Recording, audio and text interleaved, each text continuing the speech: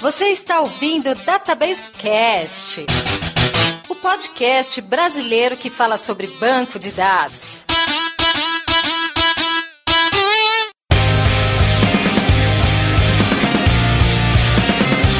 Olá pessoal, meu nome é Mauro Piquiliani e uma vez estava na sala de aula, a professora viu um aluno dormindo. Ela foi lá e tacou o giz no meio da boca do aluno. E pessoal, quando eu penso em fazer a pior piada do programa, o Mauro me derruba com a sua lousa e giz.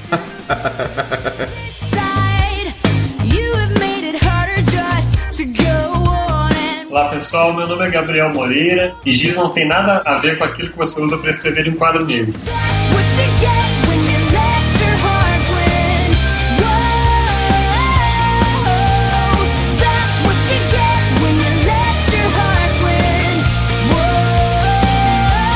Nesse episódio a gente vai falar sobre uma tecnologia muito importante que tem uma sigla meio estranha, giz. Wagner, você é bom de direção? Ou seja, você consegue achar aquela estrada no meio do caminho só seguir em direção do pessoal do posto de gasolina?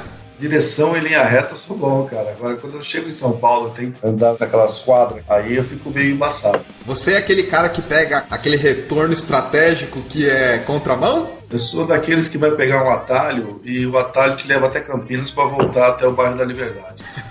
Gabriel, você é bom de direção? Você consegue chegar fácil nos locais assim, só com indicação do pessoal? Aquele pra frente toda a vida, terceiro farol à direita. Espaços mais amplos eu me localizo bem, vai. Agora, espaços pequenos eu costumo me perder. Isso porque vocês não frequentam a cidade de Piracicaba, onde eu trabalho atualmente, e parar no posto para fazer a pergunta. Porque aí você vai ter que traduzir o que o cara disse. E nada, Wagner. Em Piracicaba é só você se guiar pelo cheiro da pamonha, que tem uma cada esquina. Se eu falar pra você virar direita, você não vai saber o que é. Vamos lá falar então sobre GIS, sistemas georreferenciados, logo após a leitura de e-mails, comentários e tweets.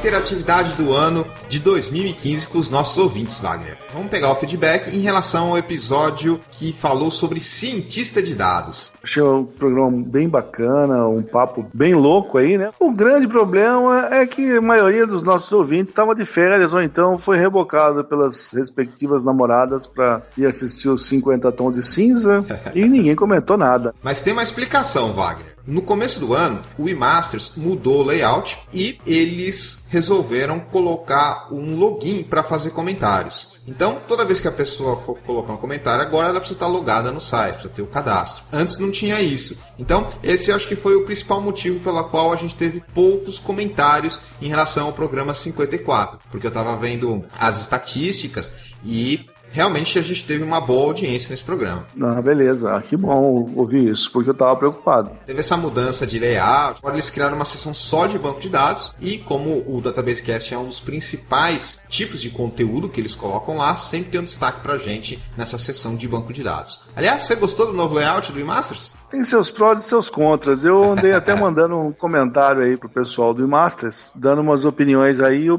pessoal, inclusive, agradeceu muito de eu dar um feedback. Veja bem, positivo ou negativo, pelo menos o nego precisa ouvir o que os consumidores pensam. O nego gostaram de eu ter mandado esse e-mail. Eu gostei, eu achei que ficou melhor, mais fácil de enxergar, as fontes maiores, ficou mais clean e teve algumas coisas que não ficaram tão legais assim, mas no geral eu achei que ficou bacana. Então, quem quiser interagir com a gente agora pelos comentários do eMasters, não esquece, tem que fazer um cadastro lá, que é bem simples também, nada muito complicado, para poder postar os comentários. Mas vamos lá, o que você separou de comentários então, em relação ao programa que falou sobre cientista de dados, o Database Cast 53? Como eu falei, o pessoal tinha ido assistir os 50 Tons de Cinza, obrigado, que as namoradas rebocaram, e não deixaram comentários. Comentários mesmo, só Teve um comentário meu, deixei antes da minha namorada me rebocar pra ver aquele negócio horroroso. Eu senti a impressão que você não gostou muito dos 50 tons, Wagner. Não, muito bom,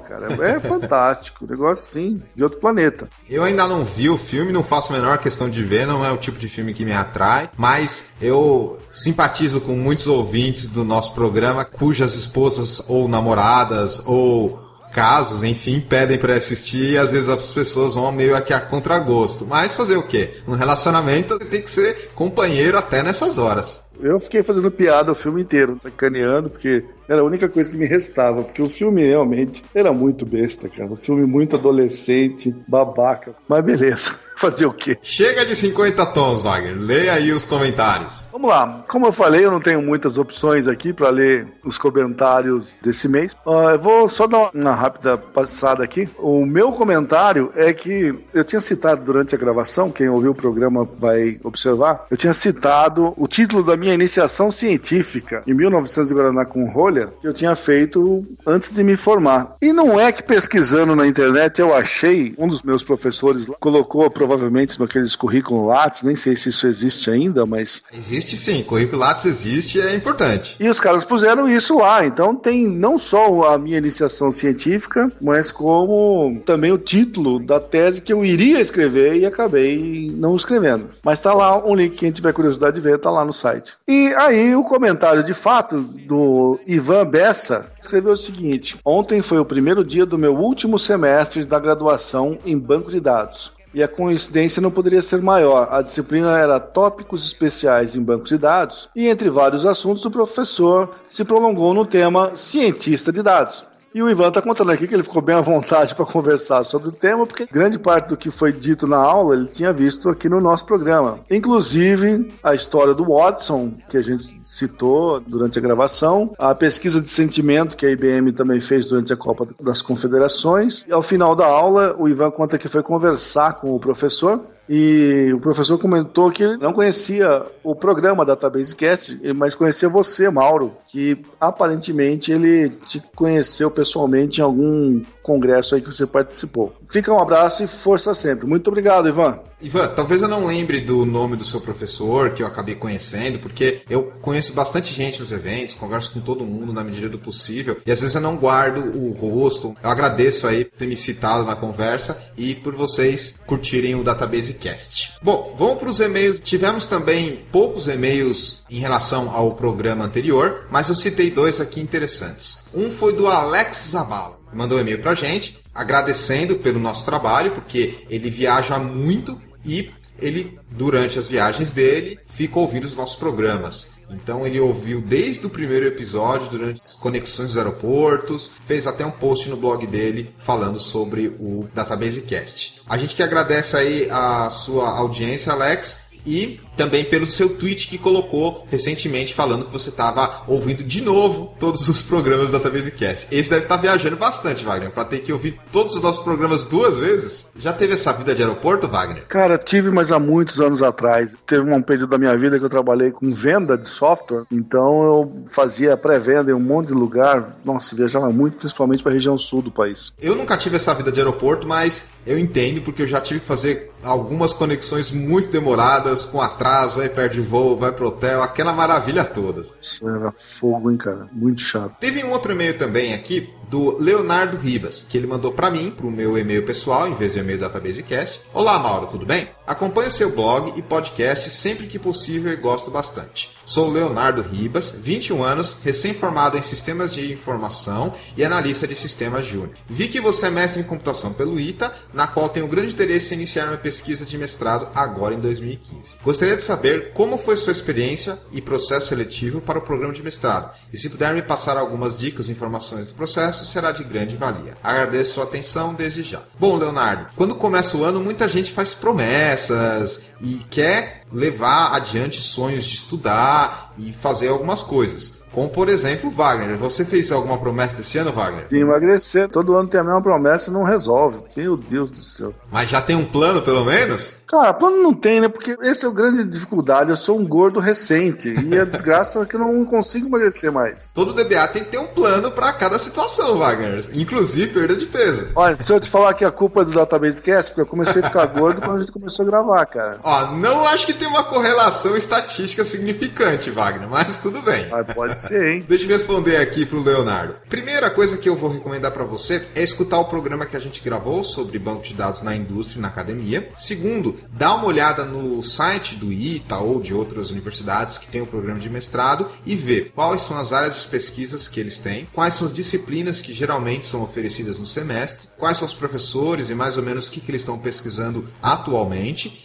e quais são os requisitos para você entrar nos programas. Alguns pedem exame de inglês, outros pedem o POSCOMP, que é o Exame Nacional de Ciência da Computação para cursos de mestrado e doutorado. Enfim, procura se informar sobre a instituição específica que você quer e também sobre o que aquela instituição está fazendo. Talvez você não tenha muito conhecimento da parte mais acadêmica, do ponto de vista de pesquisa, mas tenha a noção que é bem diferente da graduação. No mestrado e doutorado, é muito mais orientado ao aluno do que ao professor. Inclusive, situações onde às vezes o professor nem dá aula direito, ele só passa os tópicos e você sai pesquisando. Essas são as dicas gerais que eu posso te passar. Eu vou até falar uma experiência minha. Eu, sabendo que tudo depende da iniciativa do mestrando, a gente tem que correr atrás da bola, eu comecei a fazer umas pesquisas ali, verificar algumas coisas relacionadas com a minha tese e resolvi escrever um artigo na época sobre o assunto. Aí fui mostrar para o meu orientador e falou: muito interessante você ter feito isso, Wagner, mas isso aqui é um artigo que o fulano de tal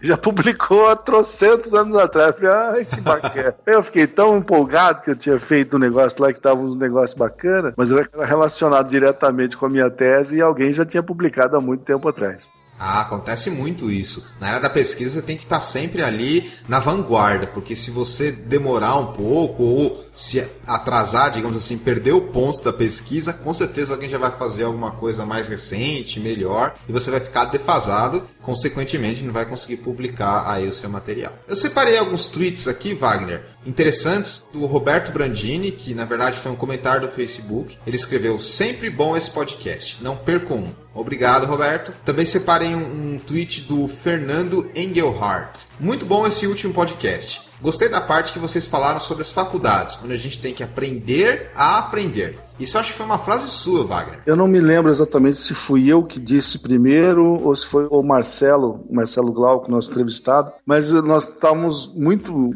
de acordo aí nesses pontos. A gente precisa aprender a aprender. Nesse ambiente aí pós-graduação, é a gente que vai fazer o caminho, então você tem que se virar sozinho e aprender as coisas por conta própria. Muita coisa você vai ser autodidata. Outro tweet que eu separei aqui foi do Jonathan. E agora estou aguardando o Database Cast baixar aqui para ir para o dentista. A propósito, mega recomendo para a galera de tecnologia. Obrigado aí pela sua recomendação, Jonathan. E com isso a gente fecha aqui os feedbacks do programa anterior. Vamos falar sobre GIS, Wagner, um programa que foi introdutório do assunto, porque tem muita coisa sobre isso e que, para quem não conhece nada, fica uma ótima introdução ao assunto e uma abordagem inicial. Outro assunto bacana. Lembrando que quando a gente tem assuntos como este de GIS, que a gente só falou pela primeira vez, isso praticamente pede um episódio futuro que a gente vai falar sobre GIS de novo, mas sobre algo mais específico. Então, quem estiver nos ouvindo aí, aguarde que provavelmente a gente vai falar de GIS no futuro, assim como a gente falou de OLAP em várias ocasiões. Merecendo, a gente volta ao tema.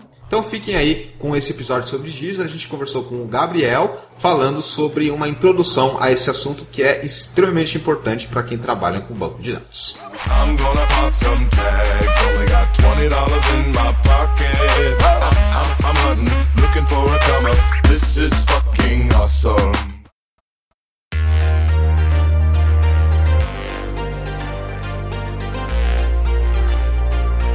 Vamos finalmente falar de GIS sem a piada ruim do Mauro. A lousa já ficou para trás. Vamos falar um pouco aí com o Gabriel Moreira. Gabriel, dá um pouco aí da sua experiência, fala para o nosso ouvinte o que você faz e um pouco da sua história. O primeiro contato com Desenvolvimento de software foi fazendo algumas formulazinhas do tipo C no Excel. Então, um campeonatinho de primos de videogame, queria fazer uma tabelinha para calcular automaticamente quem que estava na frente, e aí eu descobri o C dentro do Excel, isso com uns 12 anos de idade. E aí, desde então eu não parei mais, sempre programando, fiz um curso técnico na área, aí o primeiro banquinho de dados Access, todo mundo faz, as consultas, depois fui aprender Pascal. Meu primeiro banco de dados, na verdade, foi o Access, mas depois o arquivo DAT. Todo mundo tem vergonha do Access, mas todo mundo passou por ele, viu, Gabriel? Cara. Aí o primeiro banco de dados programando mesmo foi no Pascal, salvando em arquivo DAT. Você criava um recorde, uma estrutura de dados dentro do seu código e conseguia persistir aquilo no formato que ninguém entendia. Eu achava que aquilo era criptografia. Depois fui para Delphi, trabalhei uns 3 anos e meio com Delphi. Aí trabalhando bastante com Interbase e Firebird. E aí, desde então, trabalhei bastante com Oracle. Fiquei com Oracle com VB6, com .NET. Mais recentemente, tenho trabalhado mais com Python, JavaScript, brincado um pouco com Ruby também. Fiz a faculdade de Ciência da Computação, curti, quis continuar também para a área de pesquisa, além do trabalho profissional, acaba sendo um hobby. Eu fiz mestrado no ITA na área de engenharia de software. A gente tem qualidade de software, métricas, enfim. E eu tô numa pilha agora de Data Science, cara. Big Data, Machine Learning. Trabalhava na empresa Imagem, que é líder no Brasil em GIS, sistemas de informação geográfica. Eu trabalhei 6 anos aí na Imagem, especialmente com soluções de sistemas de informação geográfica para diversas verticais, mineração, business, governo, utilities, agronegócios. Legal. Então tem uma experiência bacana nessa área. Agora que você já se apresentou para os nossos ouvintes, vamos começar a falar um pouco sobre GIS, que é uma sigla muito importante e, se eu não estou enganado, ela meio que teve um boom, ou seja, as pessoas começaram a falar muito de GIS há um tempo atrás, talvez uns 5, 6 anos atrás, talvez até um pouco mais. Essa área estava muito mais em evidência do que está hoje, até pelo fato de ser encarado como uma novidade por muitas pessoas. Foi mais ou menos nessa época que você começou a trabalhar com essa tecnologia, quando estava, digamos assim, no topo da onda dessa tecnologia? Comecei a trabalhar em 2008 com a tecnologia da Esri. Esri, para quem não conhece, é o principal fornecedor de tecnologia GIS do mundo, e a Imagem é distribuidora oficial no Brasil. Então já tive possibilidade de começar de cara com esse baita sistema. Mas o que aconteceu de fato foi que o Google Maps popularizou muito a questão de mapas, de colocar mapas no nosso dia a dia. Então qualquer lugar que você vai, você passou a ficar dependente do Google. Antes você pedia informação, consultava pessoas, enfim. Ou tinha aqueles GPS bem toscões que você colocava no carro. Não era nem todo mundo que tinha. O Google popularizou. Então muita gente confunde Google com GIS. O Google Maps, ele é uma aplicação incrível para você fazer rota, para você geocodificar, né? Mas em termos de análise espacial, que é o foco do GIS, né? O GIS ele é uma composição de hardware. Já houve tempos em que havia hardware específico para processar sistemas GIS, porque era uma coisa muito pesada, não era algo que podia rodar num PC, esse tempo já passou. Mas ele envolve também, como componente, software, ele envolve dados geográficos, ele envolve pessoas, ele envolve métodos e procedimentos para se trabalhar. Então esse conjunto acaba formando o sistema de informação geográfica. Então, ele pega desde a parte de armazenamento, como armazenar um dado espacial, como processar e depois como visualizar. Fazendo uma perspectiva histórica, Gabriel, você citou o Google Maps e com certeza isso foi um marco, um ponto muito importante para as tecnologias de GIS como um todo, mas eu lembro que você falava de GIS muito antes do Google Maps. Aliás, só para ter, digamos assim, uma perspectiva histórica, eu lembro que tinha bastante teoria do GIS, já se falava bastante coisa em GIS, em mapas, mas uma coisa ainda muito incipiente, muito tímida, porque, primeiro, você até tinha muita informação cartográfica, muito dado de localização mesmo, só que você não tinha uma contrapartida tecnológica tão grande. E aí, se eu não me engano, veio alguma coisa de GPS que você falou, incipiente. Depois veio o Maps, e aí um pouco mais pra frente que o GPS efetivamente chegou na mão de todo mundo. Que é mais ou menos essa a sequência de principais eventos que influenciaram bastante como o GIS. Mas eu lembro na época de 2005, até antes, 2001, 2002, já se falava bastante em GIS, que isso ia ter um impacto muito grande nas empresas, principalmente aquelas que trabalhavam com detalhes de rota e informações relacionadas a caminhos. Apesar que, como eu falei, o armazenamento de informações cartográficas é bem mais antigo e os bancos de dados, em geral, já estavam, não digamos assim, prontos para isso, mas pelo menos já armazenavam bastante coisa desse tipo. Eu me lembro que há muitos anos atrás, acho que foi lá pelos idos de 97, eu vi uma apresentação de lançamento de um produto da antiga Informix, que hoje é da IBM, lançando o produto, se não me engano, chamava na época UDB, Universal Database. E ele tinha uma extensão de GIS, assim como extensões de vários tipos de dados que naquela época eram absurdamente revolucionários, vamos falar assim, para um banco de dados relacional. E quando o cara mostrou durante a palestra uma aplicação de GIS que durante um sinistro vinha o cara da seguradora e já identificava onde que tinha na redondeza algum lugar para já fazer o conserto do veículo que sofreu o sinistro, rapaz, o povo quase veio abaixo. Ninguém tinha visto aquilo naquela época. Que ano a gente está falando aí? Eu acho que foi 96, 97. Era uma plateia de DBA. O pessoal trabalhava com banco de dados relacional. Ninguém tinha experiência com GIS, cara. E a possibilidade de fazer isso com um banco de dados que a gente, de certo modo, conhecia, era um negócio fantástico. Tanto era um negócio complicado de se fazer, que no fim a Informix acabou sendo comprada pela IBM. Nessa época, colocar esse tipo de informação no banco de dados, do ponto de vista de mapa e posição geográfica, era muito específico. Você tinha que fazer umas gambiarras, porque os bancos não tinham muitos recursos prontos para isso. Anos 2000, 2001, começou a evoluir um pouco mais. Você já tinha boas maneiras de armazenar alguma coisa mais adaptada, mas nada específico. E basicamente era isso, era armazenar mapa e ponto. Na aplicação que você tinha algumas coisas do tipo pontos próximos e as operações tradicionais de GIS. Mas a gente tem que lembrar que nessa época ainda era muito específico para análise do tipo onde eu coloco uma loja, como eu vou daqui para lá, esse tipo de coisa. Não tinha muito o tempo real que já foi fornecido pelos avanços do GPS e aí também do Google Maps. Então, teve, digamos assim, essas duas etapas. A etapa mais tradicional, que armazenava a parte de mapas e pontos e algumas operações do tipo o que está perto, barreiras geográficas, aquele tipo de coisa, o que está dentro do polígono, o que você fazia. Isso é o tradicional e o clássico do GIS. E, mais recentemente, você tem essa, digamos assim, parte mais real-time, com GPS, com informações vindo já de movimentação em cima do mapa. É mais ou menos assim, para quem não conhece, dividir nessas duas etapas o GIS. O GIS surgiu, na verdade, ele não surgiu com o objetivo de preciso armazenar feições geográficas, ele surgiu com perguntas de negócio, com problemas para serem resolvidos. Vocês têm ideia de quando que foi a primeira registro assim, acadêmico de uma análise espacial? Eu não faço ideia. Não tenho, mas eu acho que é bem antigo. Relativamente antigo. O Dr. John Snow, que é considerado o pai do GIS, em 1854, estava tendo um surto de cólera numa zona chamada Soho, lá em Londres. E ele conseguiu associar que a causa comum da doença em relação às pessoas que haviam reportado o problema foi o poço contaminado. Então, é o primeiro registro de uma análise espacial sistemática. O cara pegou, desenhou um mapa, geocodificou na mão onde as pessoas moravam e aí identificou poços que havia em comum para a distribuição de água lá. Desde então, vem surgindo novas perguntas. Você deu o exemplo aí. As empresas de business querem saber, por exemplo, onde colocar as novas lojas. Ao mesmo tempo que ela quer estar em locais que não tenha tanta concorrência, ela não quer o canibalismo.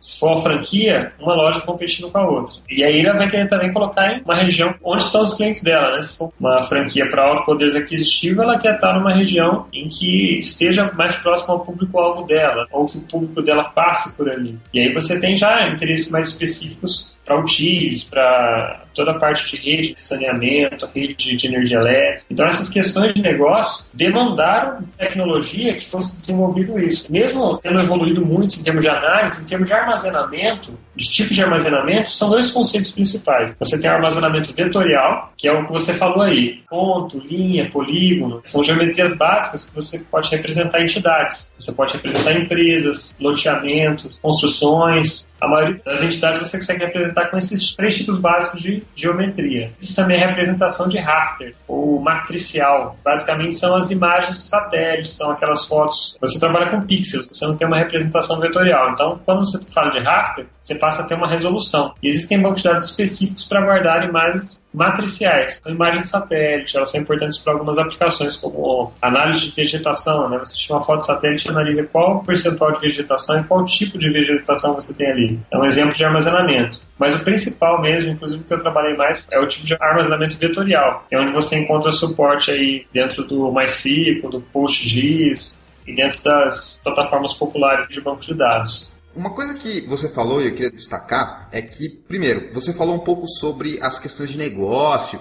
e eu queria deixar claro que, falando dessa maneira, lembra bastante BI, que é justamente fornecer as informações para ter uma tomada de decisão melhor. Contudo, na maioria das vezes, quando a gente procura em BI ou a gente conversa com alguém de BI, eles deixam o GIS de lado. E o Wagner tem aí uma experiência boa com BI e sabe que sempre foi separado. Porque existe uma série de tecnologias, digamos assim, mais ou menos consolidadas já para BI, toda a parte de OLAP, cubo, processo, etc. E o pessoal geralmente coloca de lado assim o GIS. Apesar que, teoricamente, você deveria colocar dentro do mesmo guarda-chuva de BI. Inclusive, na época que eu comecei, na época que eu tinha uma empresa, a gente tinha um parceiro comercial que lidava com o GIS. Ele tinha a representação do software ArcView. Existe, Gabriel? Sim, é a plataforma ArcGIS. É uma das versões da plataforma ArcGIS. Existe ainda, é o líder de mercado. Isso nos idos dos anos 90, os caras já trabalhavam com isso. A gente sempre tentava encaixar algum projeto que lidasse com as duas coisas, mas era muito difícil, cara, porque você não tinha gente qualificada para trabalhar com as duas coisas ao mesmo tempo. Porque os dois eram razoavelmente novos na época, tanto o BI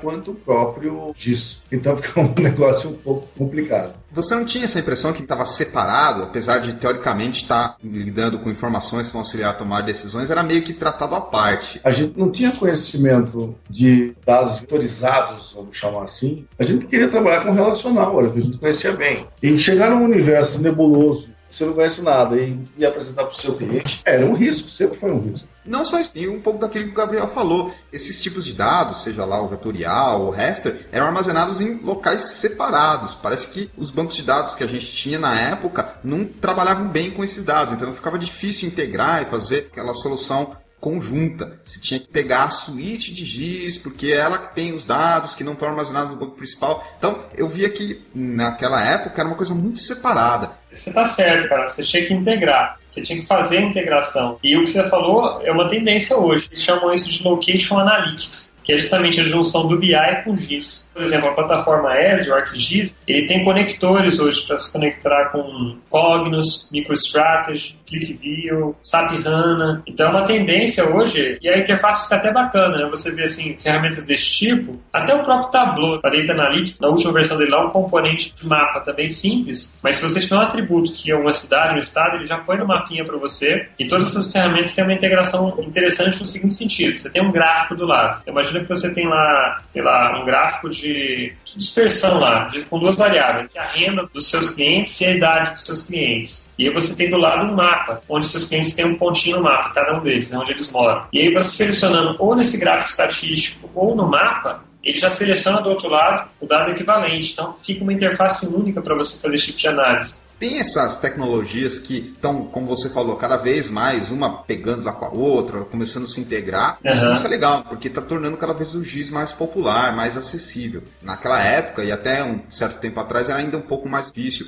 até para ter gente com experiência, como o Wagner falou. A gente não montou o projeto porque não tinha gente com experiência e tal. Então, naquela época tinha problema disso, né, de não ter gente com experiência, assim como também tinha dificuldade de ferramenta, não era tão integrado assim, era, digamos assim, mundos separados. Mas, voltando a falar um pouco mais da parte teórica, a gente citou aí alguns casos de tipos de aplicação que você pode ter, que são os mais comuns, que é correlacionar pontos com locais, saber o que está perto, o que está longe, e o clássico, na verdade o mais popular, que é o rota, que ganhou um pulso muito grande logo após a bolha da internet. Você tinha apontador fazendo rota, um pouco antes lá do Google, todo mundo queria saber o melhor caminho. O pessoal que era taxista na época devia ficar maluco, não precisava mais pegar aquele guia gigantesco, sei lá, 10 centímetros fechado, abrir aquele guia que sempre voava uma folha, a ponta da página dobrada para saber onde você ia. Você já deve ter passado por isso também, Wagner. Você que dirigia bastante devia ser o amigão daquele guia de ruas. Em 4 rodas. Até hoje eu tenho guardado esse negócio aí.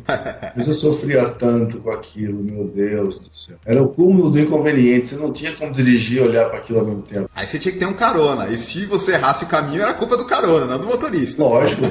Pois é. Era uma aplicação, digamos assim, mais próxima da gente. Fazer rotas, principalmente em cidades onde você tinha muitos caminhos, ou em locais que você não conhecia. Agora, tem gente que pensa que GIS é só isso. E não, GIS é muito mais que isso. E em termos de empresa, você tem, digamos assim, uma aplicação muito grande do ponto de vista operacional, no caso de empresas que têm que trabalhar com muitas rotas para diminuir o custo de combustível, pagar menos pedágio, essas coisas, e também na parte de marketing e de posicionamento, como o Gabriel falou, onde eu vou colocar uma loja, tem uma barreira geográfica, não pode alcançar, o pessoal que trabalha com franquia sabe que você não pode colocar uma franquia muito perto da outra, porque tem o acesso, e tudo isso você precisa de GIS. Esse tipo de maneira de enxergar a informação auxilia bastante o marketing, como eu falei, e também a tomada de decisões estratégicas, porque vão acabar impactando o negócio da empresa. Óbvio que para isso você tem que ter uma empresa que tem um tamanho de médio para grande, digamos assim, porque empresas muito, muito pequenas têm uma certa dificuldade de trabalhar com GIS. De certa forma, sim. Hoje o GIS também é estabelecido na área de marketing, né? Então você tem uma área, inclusive, que é chamada geomarketing, que justamente estuda essas questões de estratégias em campo para conquistar clientes, qual o melhor fornecedor, logística, mas o GIS também está na operação de algumas empresas. A logística muitas vezes faz parte da operação, a questão de rotas e melhor caminho. Para a empresa de energia elétrica, para dar um exemplo, cada poste que você tem na rua, ele está geocodificado no mapa. Então você tem lá uma coordenada,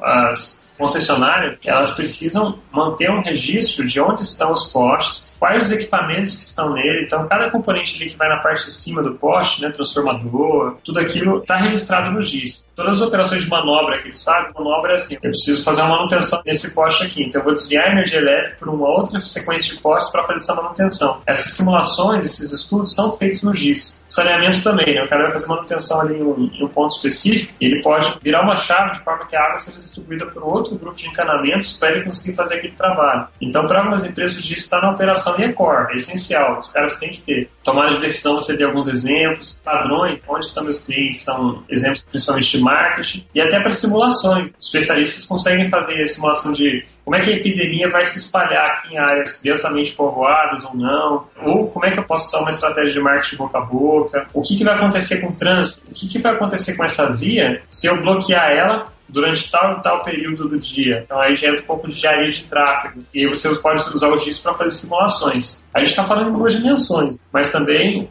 hoje está cada vez mais acessível você ter dados 3D, e é uma forte tendência em GIS. Existe uma coisa chamada DEM, que é Digital Elevation Model. São modelos de elevação de terreno, toda a topografia de uma região. Isso pode ser usado para coisas relativamente simples, como, olha, eu tenho uma antena aqui, eu sou uma operadora de telefonia, e essa é uma antena 4G. Eu não posso fazer um círculo em volta dessa antena e falar que todo mundo que está no raio de 2 km vai receber o sinal. Por quê? Você pode ter um morro ali na frente que vai impedir que esse sinal chegue para a pessoa lá embaixo. Então eles usam essa elevação de terreno para calcular qual o alcance real daquela cobertura. E pode ser usado até para coisas mais complexas, como simulação de inundação. Você tem os pontos de chuva para onde a água escoa. Estudos dessa forma podem ser feitos também. É um grande leque aí de aplicações. E isso que eu acho que é bacana, Gabriel, sabe por quê? Porque muita gente pensa que o GIS é só você pegar um mapa e botar dado no mapa. Especialmente nessa época onde qualquer um pode fazer um mashup com o Google Maps e colocar os pins em cima do mapa. Mas GIS não é só isso, não é só o armazenamento e a, digamos assim, visualização. São as coisas que rodam em cima dele, as operações que dá para você fazer. Principalmente quando você começa a falar em operações geométricas. Coisas do tipo, eu desenho aqui um polígono, quem que está dentro, quem que está fora, ou qual é o melhor figura geométrica para pegar aqui, aqui, aqui. Então, o poder do GIS está aí, nas possibilidades que você tem de fazer essas operações e não simplesmente de armazenar o mapa com as coordenadas ou os pontos. É no que você pode fazer uma vez que você já tem isso armazenado. E aí, obviamente, você, digamos assim, extrapola o banco de dados, porque até certo ponto o banco de dados vai te dar o armazenamento e algumas operações muito básicas, e a partir daí que você tem que procurar outras tecnologias, um servidor de GIS ou uma ferramenta mais interativa, como você falou. Como mensagem para quem não entende nada sobre o que é GIS, é isso. Além de toda essa parte de armazenamento, de guardar os pontos, guardar o mapa, vetorial, raster, enfim, você tem as operações que envolvem coisas mais básicas, como eu falei, geometria, mais elementar, linha, ponto, etc. E coisas mais avançadas como isso que você falou aí. Essas operações mais,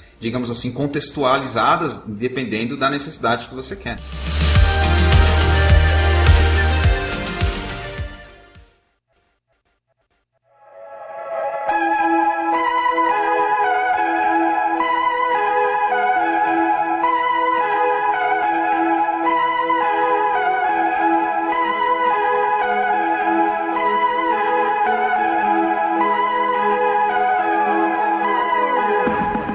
Começa a falar de GIS, praticamente a gente não tem como falar de GIS sem falar das tecnologias. A gente já falou de algumas aqui, Google Maps, Arc, e existem várias. Mas antes, eu vou pedir para o Gabriel explicar um pouquinho melhor essa diferença entre raster e a parte vetorial, já que isso é um dos conceitos fundamentais do GIS. No bloco a gente falou um pouquinho de dados vetoriais, ponto, linha e polígono são os principais. São a base para alguns modelos que, na verdade, vão ser derivados. Aí você pode ter multiline, né? Você tem vários segmentos de linha, mas é como se você tivesse vários registros de banco de dados agrupados num só. Vários segmentos de linha referentes a uma entidade só, né? Como uma rodovia. Tem linhas, tem curvas, enfim, são vários segmentos que a compõem. Tem algumas tecnologias de vetorial que já estão integradas no banco de dados. Por exemplo, no SQL Server tem uma opção no Management Studio, que é a ferramenta que você usa, você monta uma query e ele te dá o resultado em gráfico. Inclusive tem até desenhos que o pessoal faz. Já está bem integrada essa parte de vetorial com os bancos de dados. O Oracle também tem algumas coisas. Tem o tipo de Geography, e como você falou, tem o Oracle Station, o próprio SQL Server, PostGIS, o MySQL, o MongoDB também tem a capacidade de armazenar geometria de ponto.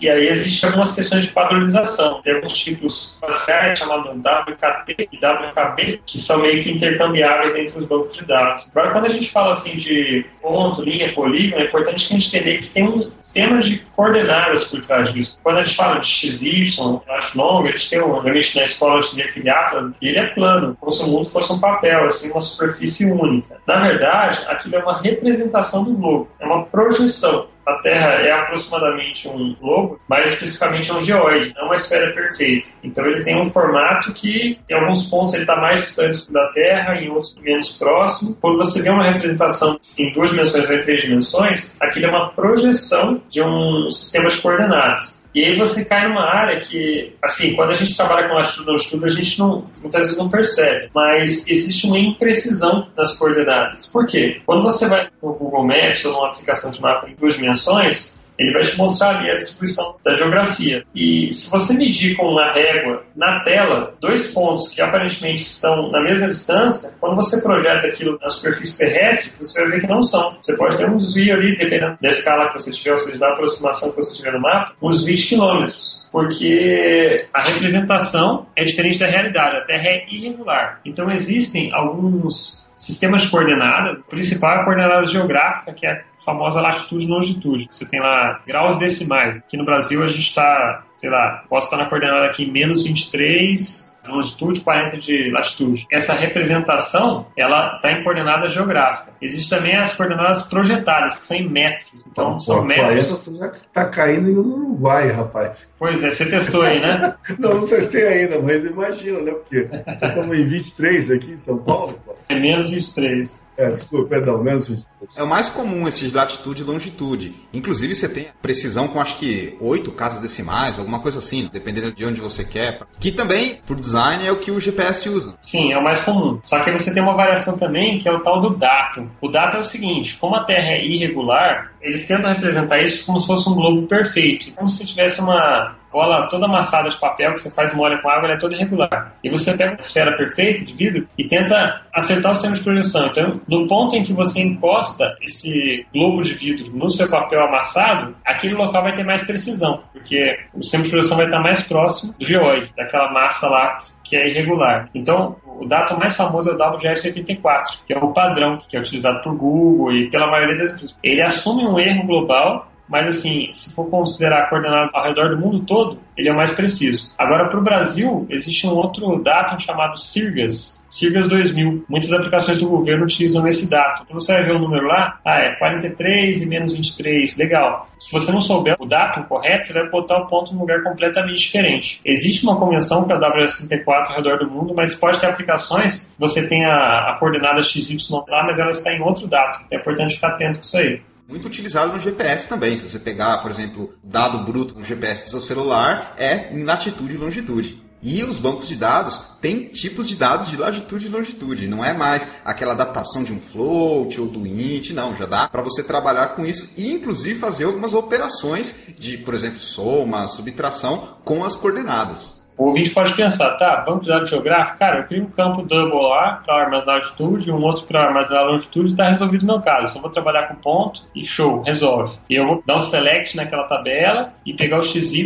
e usar o Google Maps API para plotar ali os pontos. Na verdade, os benefícios do banco de dados geográfico, é claro, você pode armazenar geometrias mais complexas, que são linha e polígono, você já teria mais dificuldade de representar esses vértices em uma estrutura de tabela relacional, mas principalmente os grandes grandes ganhos é a capacidade de fazer pesquisas. Então, como você falou, hoje, via SQL, você consegue fazer no PostGIS ou no Oracle Space uma busca do tipo, traga para mim todos os clientes que estão localizados nessa área geográfica. Você pode passar um retângulo, a coordenada superior esquerda e inferior direita, e ele vai lá buscar. Agora, isso não seria possível se você não tivesse uma coisa chamada índice espacial. Se você faz uma busca desse tipo, clientes que estão nessa área, se você não tiver um índice espacial, você vai ter que dar um select, toda a tabela, um full scan, e aí para cada ponto lat-long você vai ter que fazer uma regra, lá um if, para ver se ele está contido dentro daquele quadrado. Isso não seria nada performático. Os bancos de dados geográficos, eles implementam um índice espacial. E aí tem algumas variações desse índice espacial. Uma delas é o quad-tree. Então, basicamente, ele fala assim, a primeira busca que ele faz, quando você faz essa seleção, vamos supor que você faz uma seleção no mapa que é todos os pontos daquela seleção. Primeira coisa, ele vai ver os quadrantes que fazem interseção com aquela seleção sua. Então eu fiz uma seleção aqui, eu selecionei,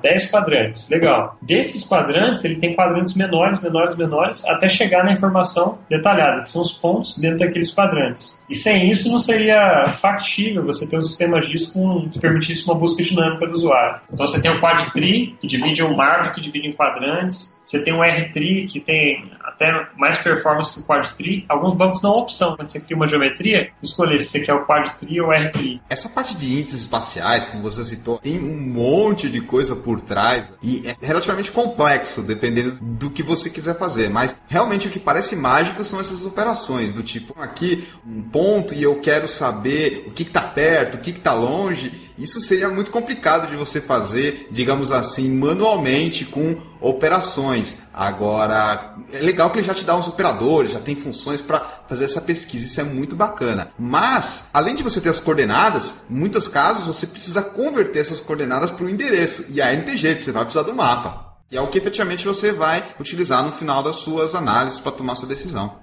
Uma das principais fontes de informação geográfica é essa, que é o processo de geocodificação. Transformar uma descrição textual de uma localização, e pode ser um ponto de interesse, tipo Praça da Sé, ou então um endereço mesmo real, e você transforma isso numa coordenada. Essa é uma das principais fontes de informação espacial. A outra é o GPS, você pode ir em campo ali coletar pontos, depois fazer o tracking, por onde que eu caminhei? Ele vai fazendo marquinhas. É uma outra forma de coletar dados espacial. E tem outra forma também que é mais clássica, que é aquela que o cara tira uma foto de satélite, então você tira a foto da cidade de São Paulo, de um bairro específico. E aí vai ter um cara ali, que vai ter o trabalhinho ali de ficar desenhando polígono em torno de cada limite. Ele vai desenhar ali o estádio municipal, vai desenhar ali lote por lote, e depois inserir os atributos, as informações vetoriais. Ele está transformando a informação raster em uma informação vetorial manualmente. Ele vai falar, isso aqui é a entidade, isso aqui são os atributos. Então são várias fontes de obter dados geográficos. Na prática, geralmente o pessoal já acaba adquirindo um mapa com essa correlação de endereços físicos, digamos, rua, CEP, essas coisas, com o local nas coordenadas, as latitude e longitude, que são as mais comuns. Porque é muito raro você ver um banco de dados que tem esse mapa, assim, tudo armazenado. Geralmente o pessoal já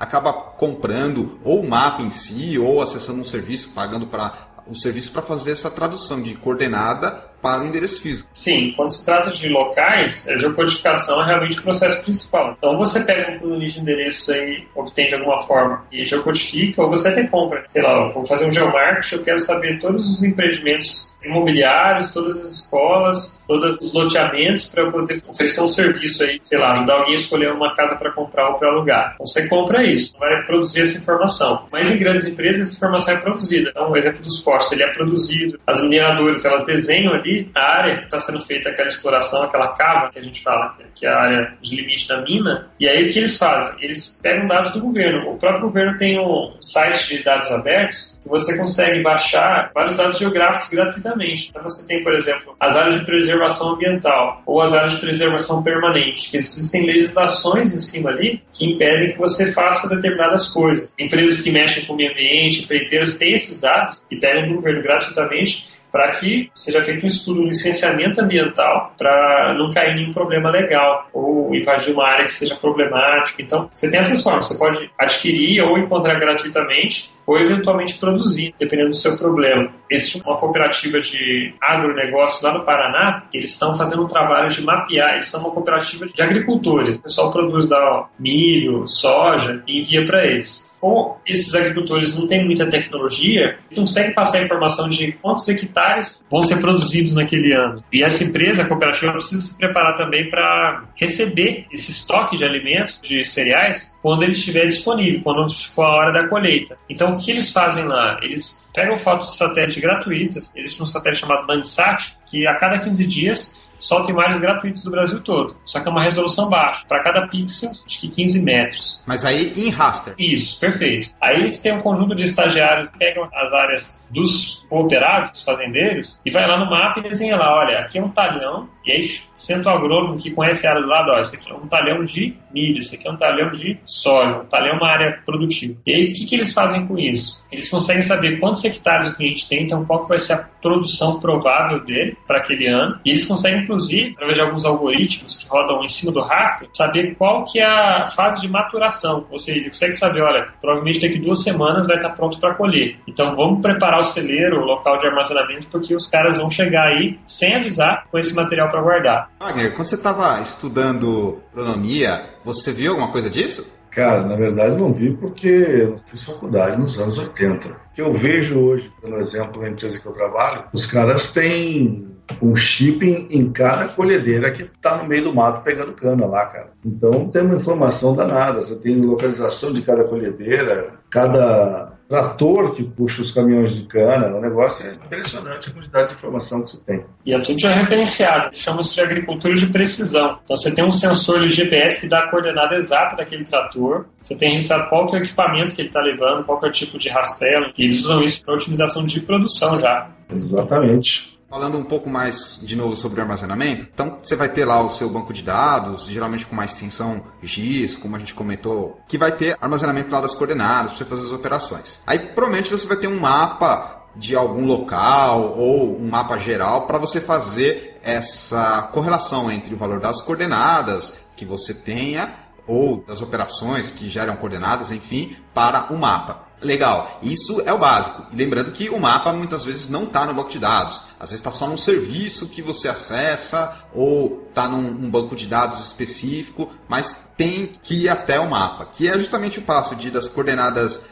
geográficas para o raster, pular de um para o outro. E aí fica nesse vai e vem. Você está no mapa, aperta um botão, gera a coordenada, volta para o banco. E aí fica essa ida e vinda entre o geográfico e o raster. Quando você consegue transformar a informação para vetorial, você vai permanecer com a vetorial. O raster foi interessante para algumas coisas, mas se gerou o vetorial, vai armazenar o vetorial. Ele é mais interessante de trabalhar, né? Você consegue fazer mais operações topológicas que a gente fala com ele. O que é esse relacionamento topológico? São aquelas buscas como você exemplificou. Eu quero saber pontos que estão contidos nessa área, ou polígonos que intersectam entre si. Eu trabalhei para uma grande mineradora, por exemplo, que eles tinham um problema de negócio que dependia apenas de uma interseção, que era o seguinte: quero adquirir áreas para explorar. Só que essas áreas não podem estar em conflito com as áreas de determinadas empresas ou áreas que eu já adquiri. E é muito difícil fazer esse controle, porque a gente está falando de mundo todo, não é só o Brasil. Então, a gente pode estar querendo comprar uma mina lá na Austrália e ela não pode ter interseção com uma área que ele já tenha negociado. Enfim, tem algumas regras comerciais para isso. E a solução para isso é simplesmente uma busca no banco de dados com interseção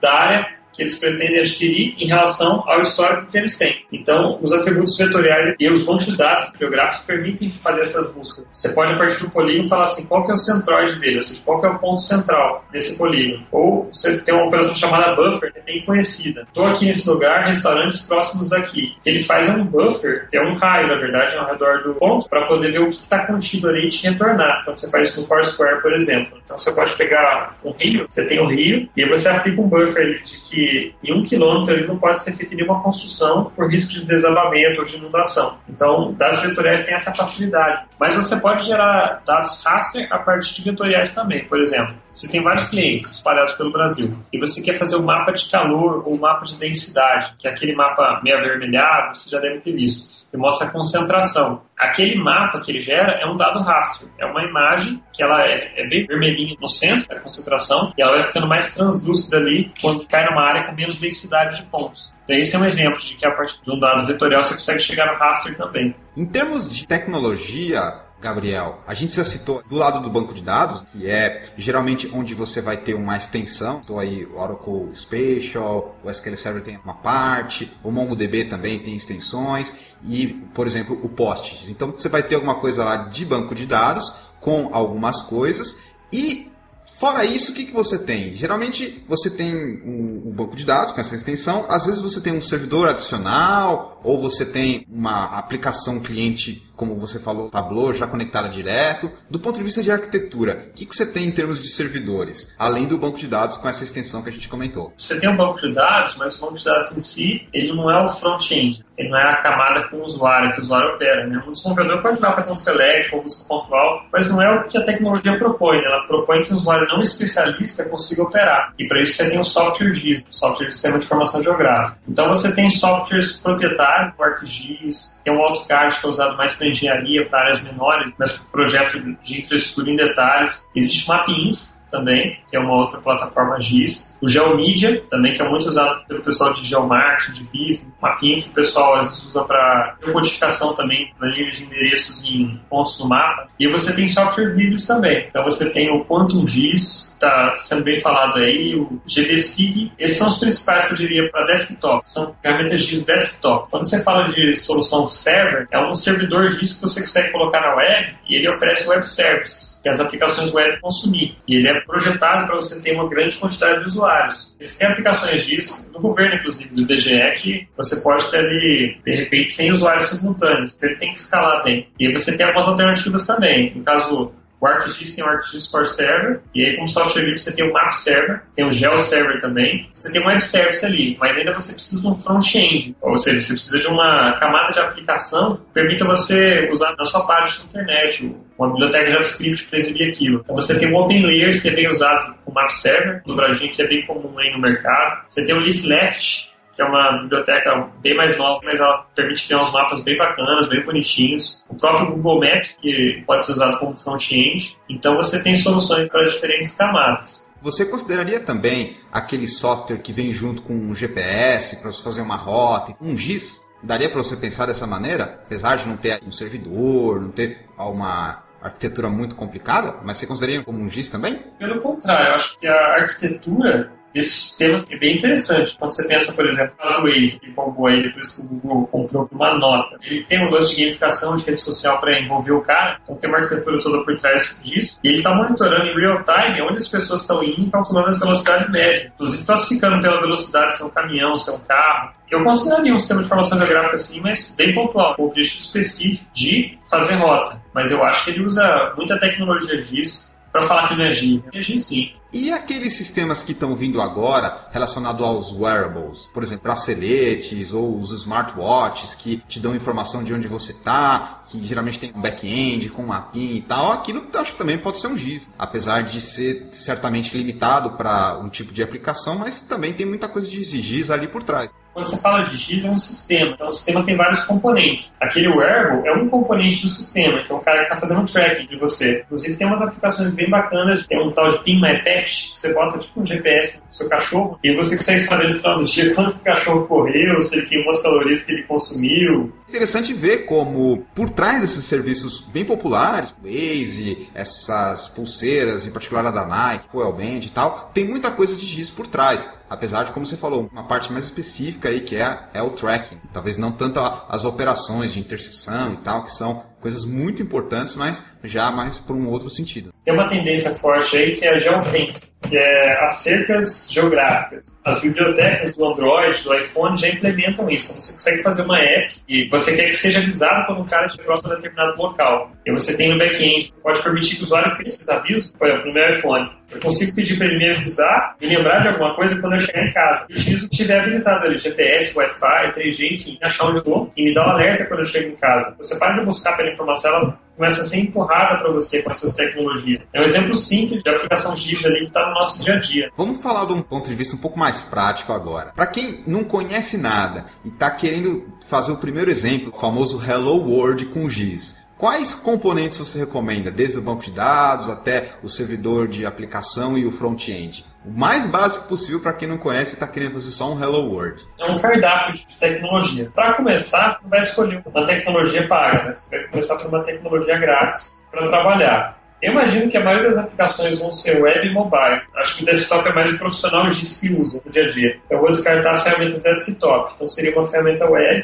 que permitisse você consumir uma parte de internet ou o próprio mobile. Falando de web, né? Você pode começar com o Google Maps, gerando um conjunto de coordenadas. Você pode ter uma planilha de endereços. Você consegue usar a Geocoding API para transformar isso em Latnome. E aí você consegue ter essas coordenadas. Com essas coordenadas em nome, você tem uma infinidade de bibliotecas JavaScript que você consegue atribuir esses pontos. O Google Maps é uma delas, tem o OpenLayers. A plataforma ArcGIS também, ela tem uma plataforma como serviço, que é o ArcGIS Online. Se você acessar developers.arcgis.com, você consegue lá subir uma planilha, já geocodifica para você, você não precisa nem chamar uma API, você sobe essa planilha, ele já gera os pontos, e aí você tem algumas operações de análise espacial ali. Você pode fazer um buffer, você pode fazer uma rota. Então você tem o ArcGIS Online, OpenLayers e LeafLeft, são algumas plataformas web. E aí, para o back-end, armazenar esses pontos no banco de dados com extensão GIS, como a gente falou, pode ser PostGIS, próprio MySQL. Se forem só ponto, geometria de ponto, o MongoDB pode funcionar bem para você, banco do SQL. E aí, se você tiver acessível um Oracle Spatial ou um SQL Server, você pode se usar disso para fazer seus primeiros testes. Fiz um mapinha interativo, tem alguns SDKs que você pode colocar numa app mobile também, e até criar pontos. A plataforma ArcGIS, por exemplo, tem uma API que você pode... O cara está desconectado, ele está sem Wi-Fi, a aplicação para o cara pegar um mapinha, clicar em pontos, desenhar polígonos e atribuir informações relacionadas àquilo. Por exemplo, é uma inspeção. Existem empresas que vão a campo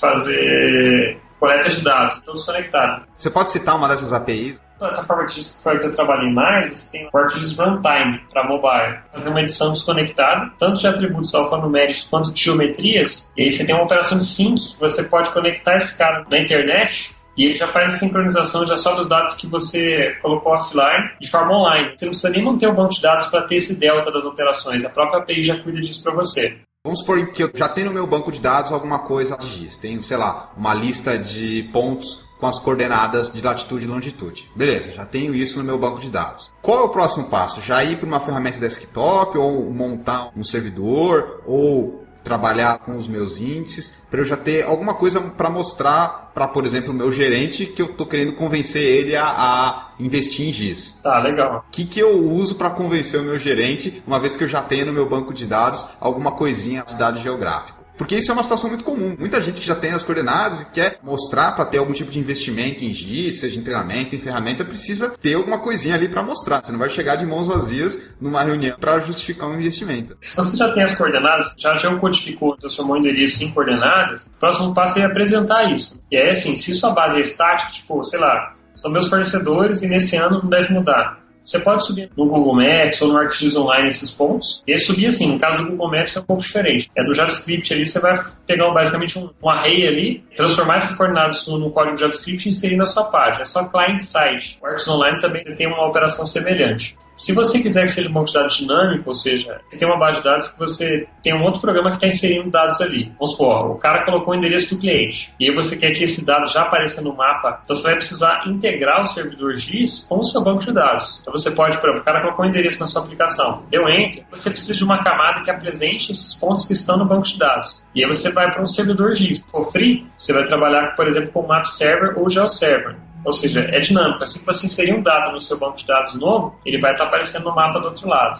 Então seria aí, no caso, a fonte de dados e esse servidor GeoServer ou MapServer. Isso, eles vão oferecer web service, que você pode apresentar isso numa biblioteca JavaScript, como OpenLayers ou LeafLeft. Então você tem o banco de dados, por exemplo, aqui no caso o PostGIS, que é de software livre. Aí você tem o GeoServer ou GeoMap, que você falou. Depois você vai para essa biblioteca de JavaScript, por exemplo, o OpenLayers. E aí o OpenLayers já era para você o mapinha direitinho. Essa sequência de tecnologias é um primeiro passo para uma pessoa que nunca viu e está querendo, como eu te falei, mostrar para um gestor para investir, para mostrar que é legal, que dá para fazer. Por exemplo, você pode pegar numa padaria e falar assim, olha, preenche um cadastrinho aqui a cada 10 pessoas que compram um pãozinho quente de manhã. E aí você pode botar num gráfico para saber de onde estão vindo os clientes. Que já é básico do básico, mas já ajuda pra caramba. Para saber se, por exemplo, o cara tá indo na padaria concorrente em vez de na sua. Sim, sim. Mercadinho que tem a fidelização, tem o cadastro dos clientes, e você passa um cartãozinho, você consegue saber onde moram as pessoas e o que elas estão comprando. Vamos supor que virou a chave. Beleza, vou investir, legal, virou projeto. Conseguiu convencer. Você fez aquele trabalho e conseguiu investimento. Aí você vai ter que preocupar com algumas coisas a mais. Primeiro, quais os objetivos do projeto? Legal. Depois, compatibilidade com o sistema operacional. Pode ser no server Windows ou tem que ser no server Linux. Aí você vai restringindo as tecnologias. Recursos disponíveis. Sei lá, eu escolhi um servidor GIS. Ele tem um driver com o meu banco de dados relacional. Eu preciso fazer algum processamento mais pesado. Tem a parte de interoperabilidade também, né? Eu preciso intercambiar esse formato entre dois sistemas. Então eu tenho um sistema, sei lá, CAD, que lê CAD, e outro que lê, sei lá, Shapefile, né, que é um outro formato de dados GIS. Eu preciso de um sistema que tenha formatos de dados intercambiáveis. O MapServer e o GeoServer, por exemplo, eles implementam Web Service conforme um padrão da OGC,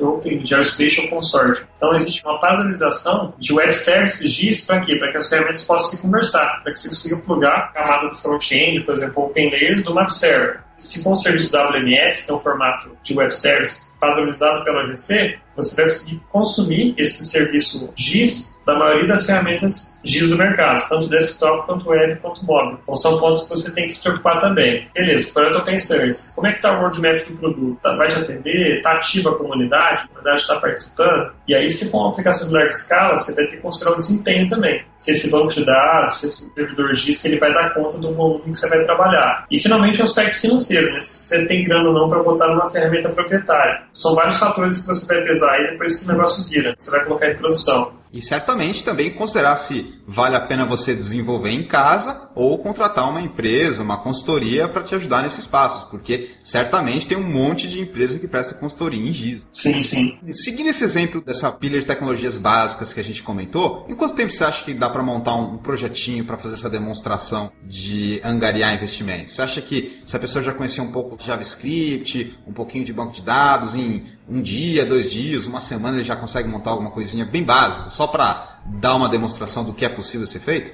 A partir do que você tem uma planilha de coordenadas. Planilha não, no banco de dados, por favor. Tá, no banco de dados, se você for só extrair essas coordenadas e jogar para uma apresentação ali sem conectar no seu banco de dados, você pode usar um Google Maps ou arquivo JavaScript API, em 2 dias você coloca para rodar. Agora, se você quiser que esse mapa acesse um banco de dados seu, você vai precisar subir um MapServer ou um GeoServer. Então você vai precisar estudar como instalar esse cara, como configurar, como conectar ele no banco de dados. E aí vai dar facilidade que cada um tem para fazer esse tipo de atividade. A configuração desse servidor GIS, uma vez que ele está em pé, beleza, cara, o front-end você aponta para o serviço WMS ali na camada de apresentação e já era, você já tem seu mapa. Legal ver que não está assim tão complexo quanto há um tempo atrás, né? Que você não tinha tantas essas tecnologias como a gente já falou.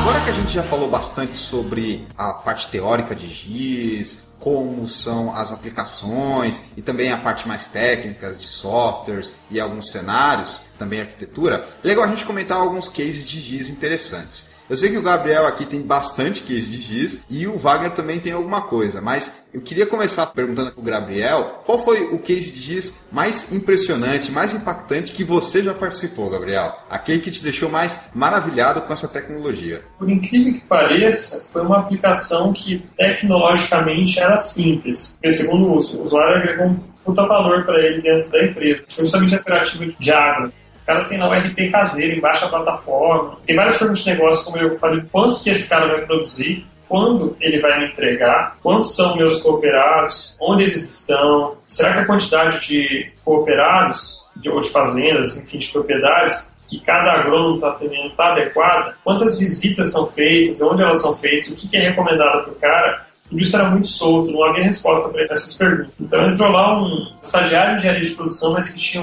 essa visão espacial, e fez um projeto simples. A gente, no caso da Empresa Imagem, na época, a gente trabalhou nesse projeto, que envolvia basicamente ter um banco de dados nacional com uma entidade espacial, que era a entidade de Talhão. Você lembra qual banco que era? SQL Server. Basicamente, você tinha as geometrias das áreas produtivas, ou seja, do talhão, e tinha um campo ID lá, que era o campo que fazia integração com o RP, que é onde tinha os atributos de qual que era a safra, qual que era o tipo de cultura, se era milho, safrinha, enfim. É meio estranho você falar IRP nesse tipo de dado, porque geralmente RP é contas a pagar, faturamento, mas tem bastante RP também para essa parte rural. É a operação deles, mas era uma coisa bem rudimentar. Tanto é que ele não tinha web service, a integração foi via TXT. Então esse sistema exportava no TXT as informações dos clientes com o ID, e aí no GIS o cara desenhava o polígono ali, olhando a imagem de satélite, olha, esse aqui é o cliente tal. Associava no GIS o ID que o RP colocou. A partir do momento que isso estava integrado no banco de dados, era possível gerar uma view espacial, que aí junta os atributos alfanuméricos e a geometria, e botar numa aplicação web. Aí, no caso, a gente usou a plataforma ArcGIS, então foi bem fácil construir uma aplicação web em cima disso, uma aplicação mobile para showcase para os diretores. Então foi uma solução tecnologicamente super simples, mas que agregou um puta valor para eles. O cara cresceu bastante. E as operações eram mesmo para verificar a utilização de talhão, montar os celeiros, os armazéns da produção, esse tipo de coisa. Isso. E aí, feita essa primeira parte, né, que é mais de visualização da área produtiva, aí fizeram o segundo passo, que foi desenvolver uma aplicação móvel para agrônomo em campo e registrar. Porque assim, tem um problema. Às vezes, esse pessoal que vai em campo, o cara fala que consegue fazer, sei lá, 3 visitas por dia, mas está parando no bar, está enrolando em casa. E aí, com a tecnologia móvel, você já começa a fazer o tracking. Então, o cara vai registrar que horas que ele chegou no cliente, e aí, quais operações que ele fez lá, ele vai bater uma foto que ele realmente esteve lá, que ele recomendou. Então, até para auditoria de inspeção e fiscalização de equipes, tem sido usado, né? Então, esse foi o segundo passo do projeto deles. E aí tem um terceiro passo, que é montar mais alguns dashboards online.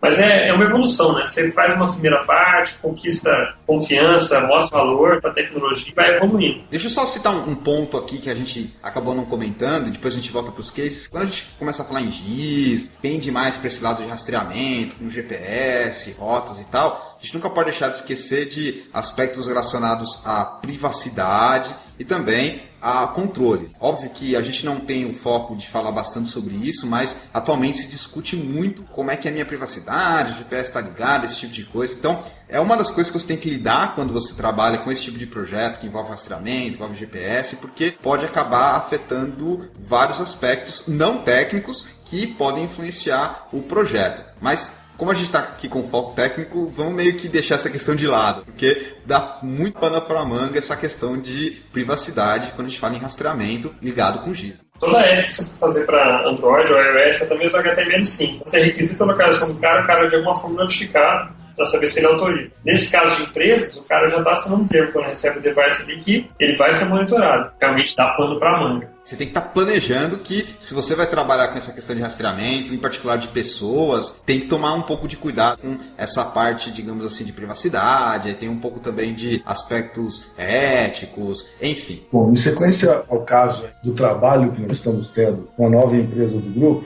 eu tenho um outro case interessante, que aí é um case de sucesso da empresa, que eu só fiquei sabendo no dia que eu fui fazer uma integração lá. E nós fomos ver as máquinas lá no meio do canavial colhendo a cana para fazer pó. A empresa tem chips de celular em cada trator, em cada carreta que vai para o meio do mato. E os caras ficam transmitindo esses dados de posicionamento dessas carretas até para identificar os tamanhos e tudo mais que a gente estava falando. E controlar quantos % da colheita que já foi feita, quanto que andou cada trator, quanto precisa de manutenção desse ou daquele veículo. E eu não conhecia esse detalhe todo dentro da empresa que eu estou. Eu já tinha alguns meses trabalhando na empresa, porque isso tudo é gravado em Oracle. Eu não tinha acesso a essa informação. Mas é um negócio muito interessante. 100% dos veículos de algumas das usinas aí do grupo já estão usando os chips com tecnologia 3G. Você tem alguma informação do que tinha lá, além do Oracle? Se eles tinham algum servidor GIS, se eles tinham algum front-end web? Eu conheço pouco da tecnologia que está por trás disso. Aqui também estão usando o tal do ArcView que eu citei. Mas, como eu falei, isso é um negócio que está na mão do pessoal de aplicação e eu não tenho contato direto com eles. No caso, então, era um rastreamento dos equipamentos para saber basicamente onde eles estão? Ou tinha alguma coisa a mais que eles geravam de valor aí em relação a essa solução? Tem uma sequência de coisas. Não só você estava avaliando quanto de material estava sendo colhido e vinha para a usina, mas também quanto de quilometragem que cada veículo usou e quanto vai ser necessário fazer manutenção por conta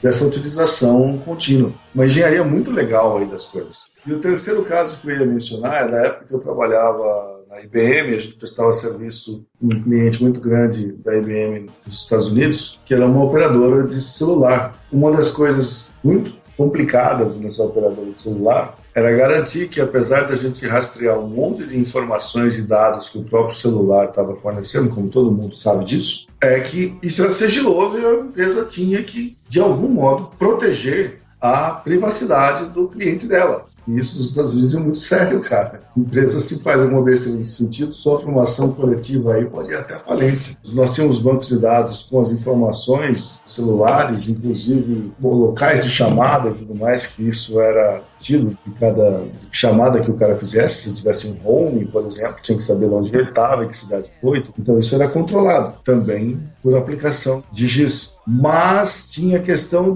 da segurança. A empresa tinha que, de algum jeito, controlar muito bem os dados que ela gravou no banco de dados dela para que essa informação não vazasse, porque isso aí estava relacionado à privacidade do cliente da empresa, coisa que a gente comentou. Eu trabalhei muito pouco com tecnologia de GIS, mas eu procurei sempre me informar. Então, sempre conversando com as pessoas para ver o que eles estavam fazendo, usando os sistemas. Eu tenho alguns cases aqui que eu queria comentar. Um deles foi numa empresa que eu visitei uma vez, e eles tinham esse serviço que eles forneciam para outras empresas, então eles eram uma consultoria de GIS para justamente indicar os pontos. Então, eles funcionavam da seguinte maneira: eles chegavam num cliente, por exemplo, uma construtora ou uma franqueadora, ou mesmo uma pessoa que estava pensando em abrir um novo negócio, e falava: olha, a gente vai te dar toda a consultoria, toda a informação em respeito à localização. Então, por exemplo, uma construtora estava pensando em construir um prédio.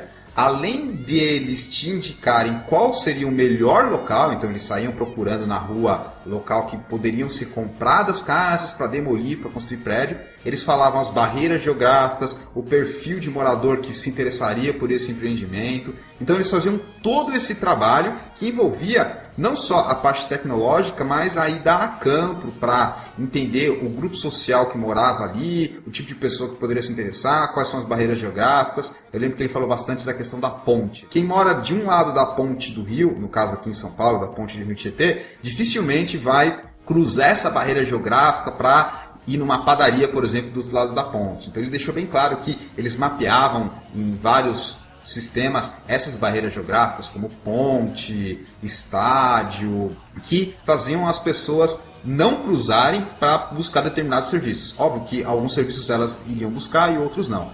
E eles eram tão detalhados que chegavam a colocar informação de trânsito para fornecer uma consultoria completa de localização para construtoras e também para pequenos negócios e pessoas que estão querendo investir em certas áreas. Isso era muito bacana. E eles falavam: olha, essa região da cidade vai revitalizar por causa disso, disso, disso. E às vezes eles até conseguiam convencer as pessoas a investir naquela região. Então foi bem bacana. Eu lembro que eles usavam tecnologias que iam desde arquivo texto, Excel, usavam SQL Server, usavam lá o ArcGIS, que com certeza é um dos campeões de audiência em termos de ferramenta de GIS no Brasil, se não a mais utilizada. E eles conseguiam colocar isso de uma maneira que o cliente ficava muito convencido a ir ou não ir para aquela região ou para aquele local. Então, eles tinham esse trabalho de convencimento bem interessante. Um outro case que eu gostaria de citar é relacionado ao meu irmão, que trabalha como engenheiro de telecomunicações.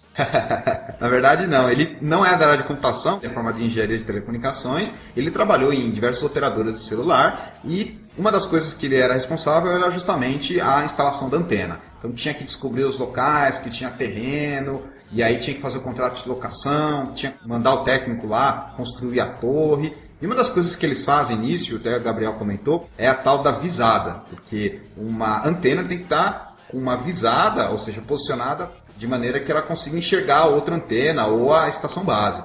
E essa visada era feita manual, com binóculo, às vezes até com a luneta, dependendo da posição. E aí eles não tinham essa tecnologia de GIS. Ele fez questão de implementar na gestão dele o uso de uma ferramenta de GIS, se não me engano era aquela versão paga do Google Maps, que tem o ponto 3D, que é a latitude, longitude e também informações topográficas. Altitude, é latitude, longitude e altitude. E além disso, ele também tinha informações topográficas da galera que vai lá com o teodolito. Já devem ter visto na rua, o cara com aquele aparelhinho lá, teodolito, de inclinação e tal. Então ele tinha esses dados também e aí facilitou muito esse processo de visada consequentemente ele conseguiu colocar mais torres em posições melhores. E isso foi muito bacana, porque ajudou bastante o trabalho dele, alocar menos técnico, esse tipo de coisa. Basicamente ele tinha essa versão paga do Google Maps, que ele adquiriu a licença, e tinha alguns outros controles em planilha, em arquivo texto. Infelizmente não usava nada de banco de dados, mas para o controle dele era o suficiente.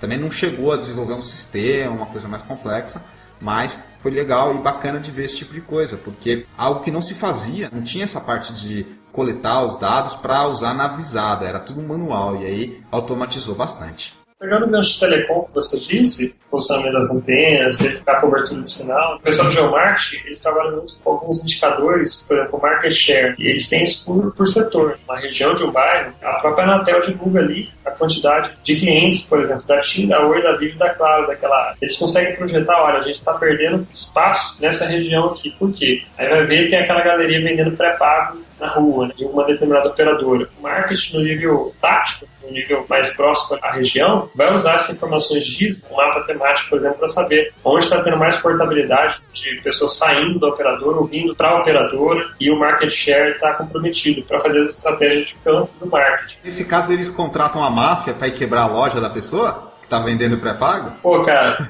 esse meio é meio sujo. Vou colocar em detalhes, mas fiquei sabendo que é meio sujo. Troca de funcionário, venda de banco de dados, de cliente, rola umas coisas assim, né? Umas loucuras dessas.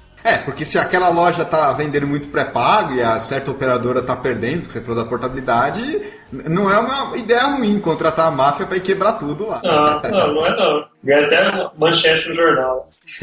E dentro de governo também, cara, tem muita aplicação de GIS. As prefeituras geralmente têm um cadastro imobiliário, que é aquele que cobra o IPTU. Seria pelo IBGE? Porque o IBGE, geralmente, a gente associa com estatísticas, ciência, essas coisas. Eu falei IBGE, na casa esses dados são da Anatel. Você falou governo, e eu fiquei com dúvida. Pô, existe um Instituto de Geografia e Estatística do governo. O IBGE é hard user de GIS, claro. Mas eu já falando agora de outros cases. Cadastro imobiliário, aquele que cobra IPTU. Então, o cálculo da área da sua casa lá é feito a partir da área desenhada no mapa. Então, eles usam muito GIS lá. Inclusive, imagem de satélite. Tem alguns que veem se você fez um segundo andar, tal, consegue capturar por diferença de imagem de satélite, de datas diferentes que você fez um andar a mais, para verificar a sua área construída. Você sabe o que eles usam lá de tecnologia, Gabriel? Cada prefeitura usa uma coisa. Imagem de satélite, Landsat, o próprio Google, ArcGIS, tem de tudo, cara. Com certeza deve ser alguns desses que você já tinha comentado aqui. Com certeza um desses aí. Não foge muito, porque você não tem tantos players de mercado assim, como, por exemplo, você tem um de banco de dados. É algum desses caras aí. Ou uma solução customizada, que também tem essa possibilidade. Tem. Eu já vi alguns casos de elétrica fazendo solução de customizada. É um negócio difícil manter. O gêniozinho que foi lá e fez e não necessariamente ficou muito bom. Mas tem sim, tem umas loucuras dessas. Planejamento urbano, para onde a cidade vai crescer, até quantos andares você pode construir em determinada região. Defesa civil usa bastante para mapear áreas de risco ou áreas de evacuação. Defesa civil usa bastante para mapear as áreas de risco, enfim. Segurança pública também, como é que vai ser a distribuição do meio efetivo? Pô, vai ter um evento, sei lá, Copa do Mundo, é um evento geográfico, vai ser no Maracanã, em tal horário. Por onde as pessoas vão vir? Como é que eu mapeio o meio efetivo? São simulações. E tem alguns governos moderninhos que estão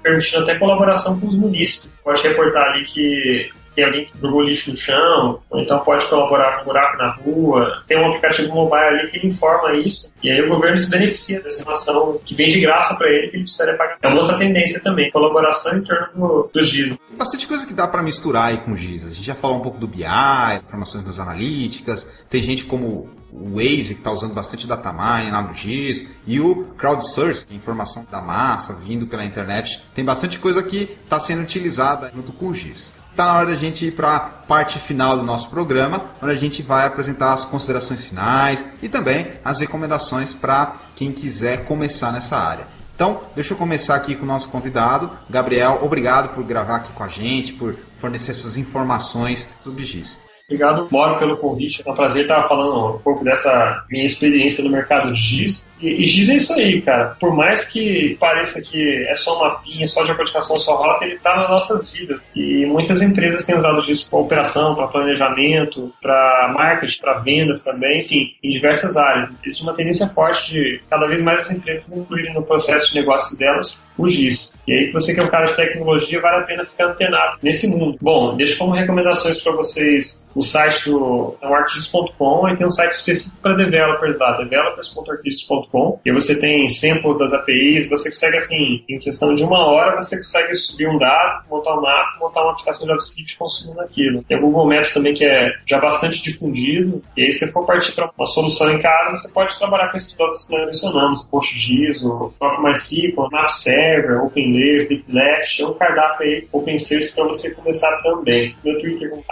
@gspmoreira, deixar também o meu site pessoal, about.me/gspmoreira, e aí lá tem links para o meu LinkedIn, meu Twitter, Facebook, enfim, tá tudo agrupado. Trabalhei bastante com GIS e agora eu estou numa pegada bastante data science, você aplicar algoritmos de data mining, machine learning em cima de bancos de dados, você passar da camada de informação e passar a extrair conhecimento e automatizar processos como sistema de recomendação. Então é isso, agradeço o convite, estou aberto aí para eventuais dúvidas que vocês tiverem por Twitter, enfim, LinkedIn, estamos à disposição. Wagner, quais são as suas considerações finais e recomendações para quem quer entrar de cabeça nesse mundo do GIS? O assunto de GIS é um assunto muito interessante, eu vejo muito mercado para isso, a tendência é que isso cresça demais. E a gente vai ter que começar a se virar, cara. Eu pretendo começar meus estudos com as operações mais simples aí que a gente falou, dos tipos de dados com coordenadas. O mercado está cada vez mais diversificado e a gente precisa acompanhar as mudanças. Eu tenho algumas recomendações finais para quem está pensando em começar a estudar um pouco, está envolvido com GIS. Primeiro, tira da cabeça que é só esse negócio de mapa, não é só isso. E também tira da cabeça que é só esse negócio de rastreamento, GPS. Não, é muito mais que isso, tem muita coisa legal que dá para você fazer. A gente falou de várias tecnologias aqui, então hoje em dia o GIS ele não está mais só uma ferramenta proprietária, tem muita coisa de software livre, tem extensões do banco de dados para trabalhar com GIS.